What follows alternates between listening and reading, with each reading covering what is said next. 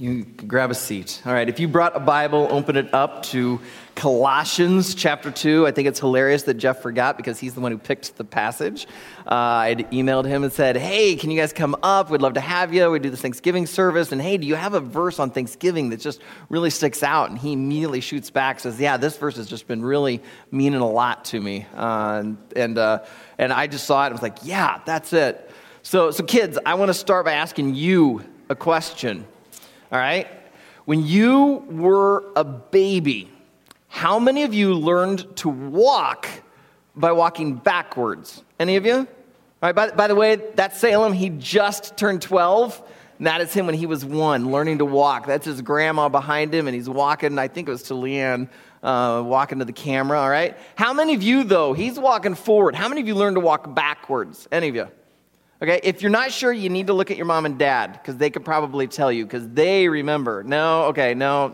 All right. Okay, how about this? Kids, how many of you went right from crawling to skipping? Any of you? No. Okay, all right, how many of you went from laying down on your belly to just suddenly getting up and sprinting? That's how you learn to walk. No. Okay, so if I understand each of you correctly, you're telling me that you learn to walk by putting one foot in front of the other, just step by step. Yeah? Okay. I'm seeing some head nods there. All right. Okay. Now, you guys are older. How many of you can skip now? Okay, that's what I thought. Most all of you. How many of you can sprint, like run really, really fast? All right. A lot of hands go up. Okay. I have to lower down on the sprint. I'm not very fast. All right. But when you're at school and your teacher says, hey, walk in the hallways, how many of you skip down the hallway? No, none of you.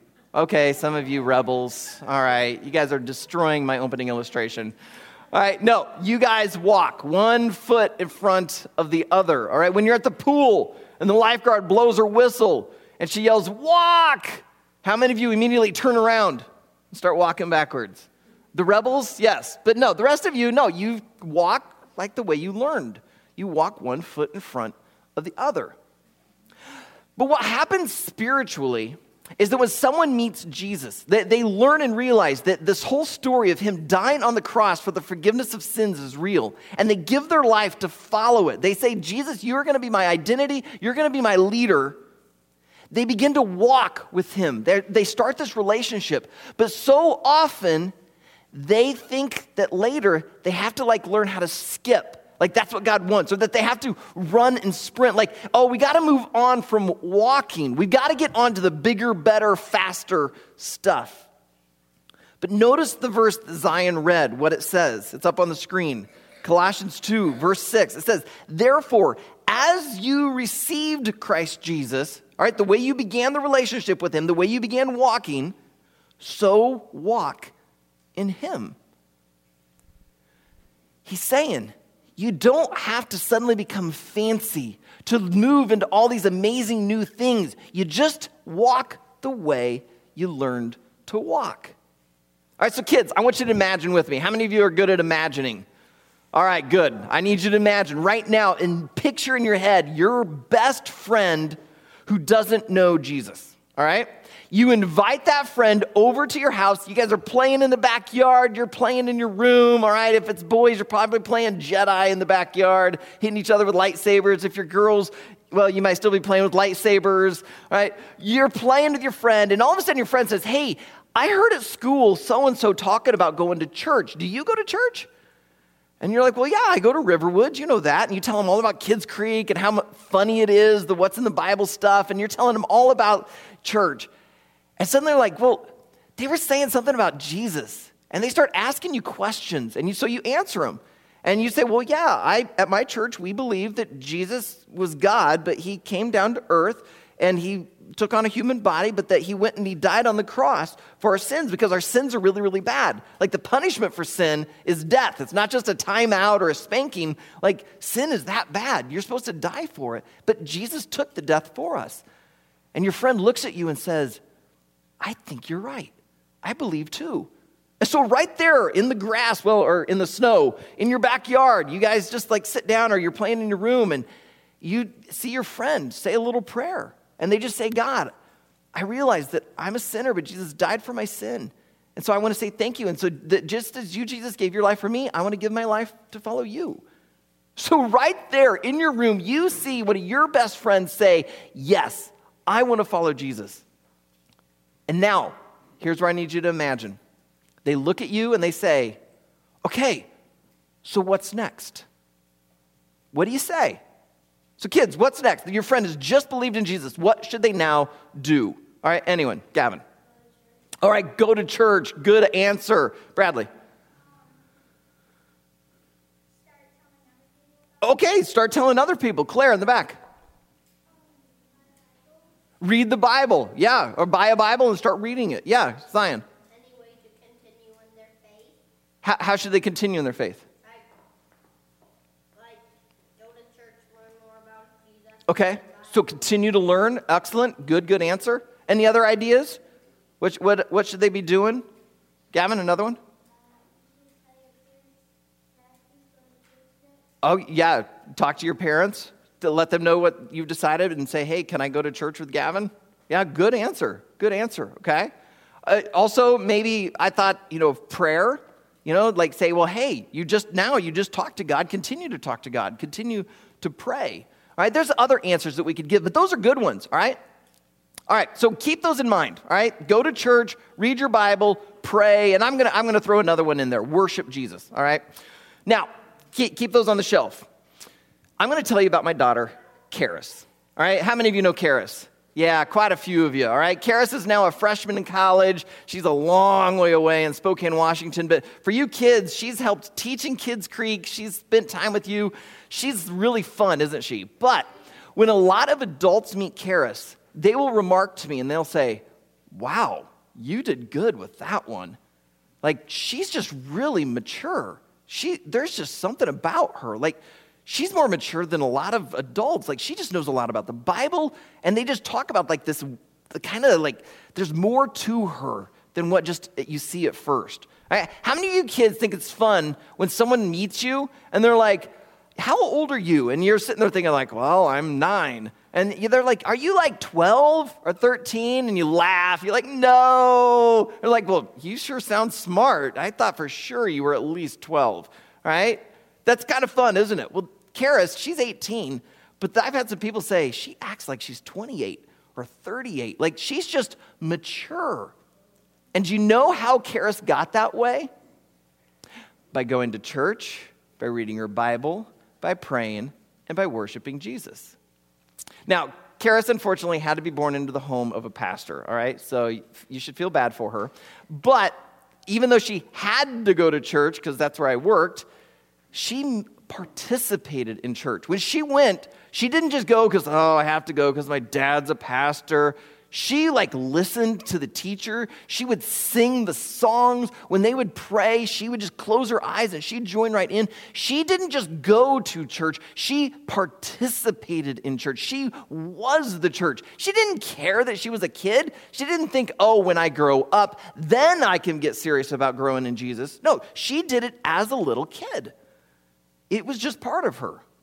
And now she's 18. She's been following Jesus for about 14 years. She's away at college, and you know what? She could sleep in on Sunday mornings we wouldn't know, and yet she's found a church. And guess what? It's a brand new church where they have to set up every Sunday and tear things down afterwards. It's only 3 years old. They're just a couple years older than us. And she goes and she participates as being part of the church. When Karis was in 5th grade, she was invited to be part of a girls' Bible study. And in this Bible study, they said, we want you to read your Bible every day. So Karis started getting up early every day as a 5th grader, reading her Bible. And she has continued to do that through, the last 10 years, right? Every day. Well, she's probably missed some days. But for the most part, she gets up and she reads her Bible every day. Karis also prays.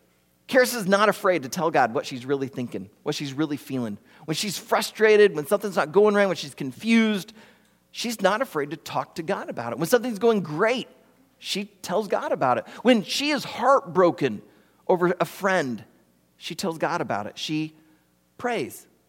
And then Karis loves to play piano. She loves to sing. And so she's helped lead worship here with some of our guest worship leaders. Her band, Redeeming Rebels, has come and led us in worship. It looks like they might come in January. We're hoping that we can have them here. All right, Karis, college. She's going to a Christian college. They have chapel 3 times a week, and she gets to help lead worship every Friday. She's part of a band, and they lead the music and lead people to worship Jesus. This is the way Karis connects. The very things that you said to your friend, when they said, all right, I now believe in Jesus, what should I do? You said, go to church, read a Bible, pray, worship Jesus. Those are the things that Karis has done just over and over and over. It wasn't like she had to go on and learn how to skip or learn how to sprint. She just continued to walk little by little, day by day. And she then has adults meet her, and they'll say, wow, you're really mature. Or the way the Apostle Paul would put it would be verse 7. He would say that she would be rooted and built up in him, in Jesus, and established in her faith, just as she was taught. Just by doing the little bit over and over, not something fancy, not something amazing, just doing the very thing that you would tell your friend who's brand new and following Jesus. Following Jesus is not like rocket science.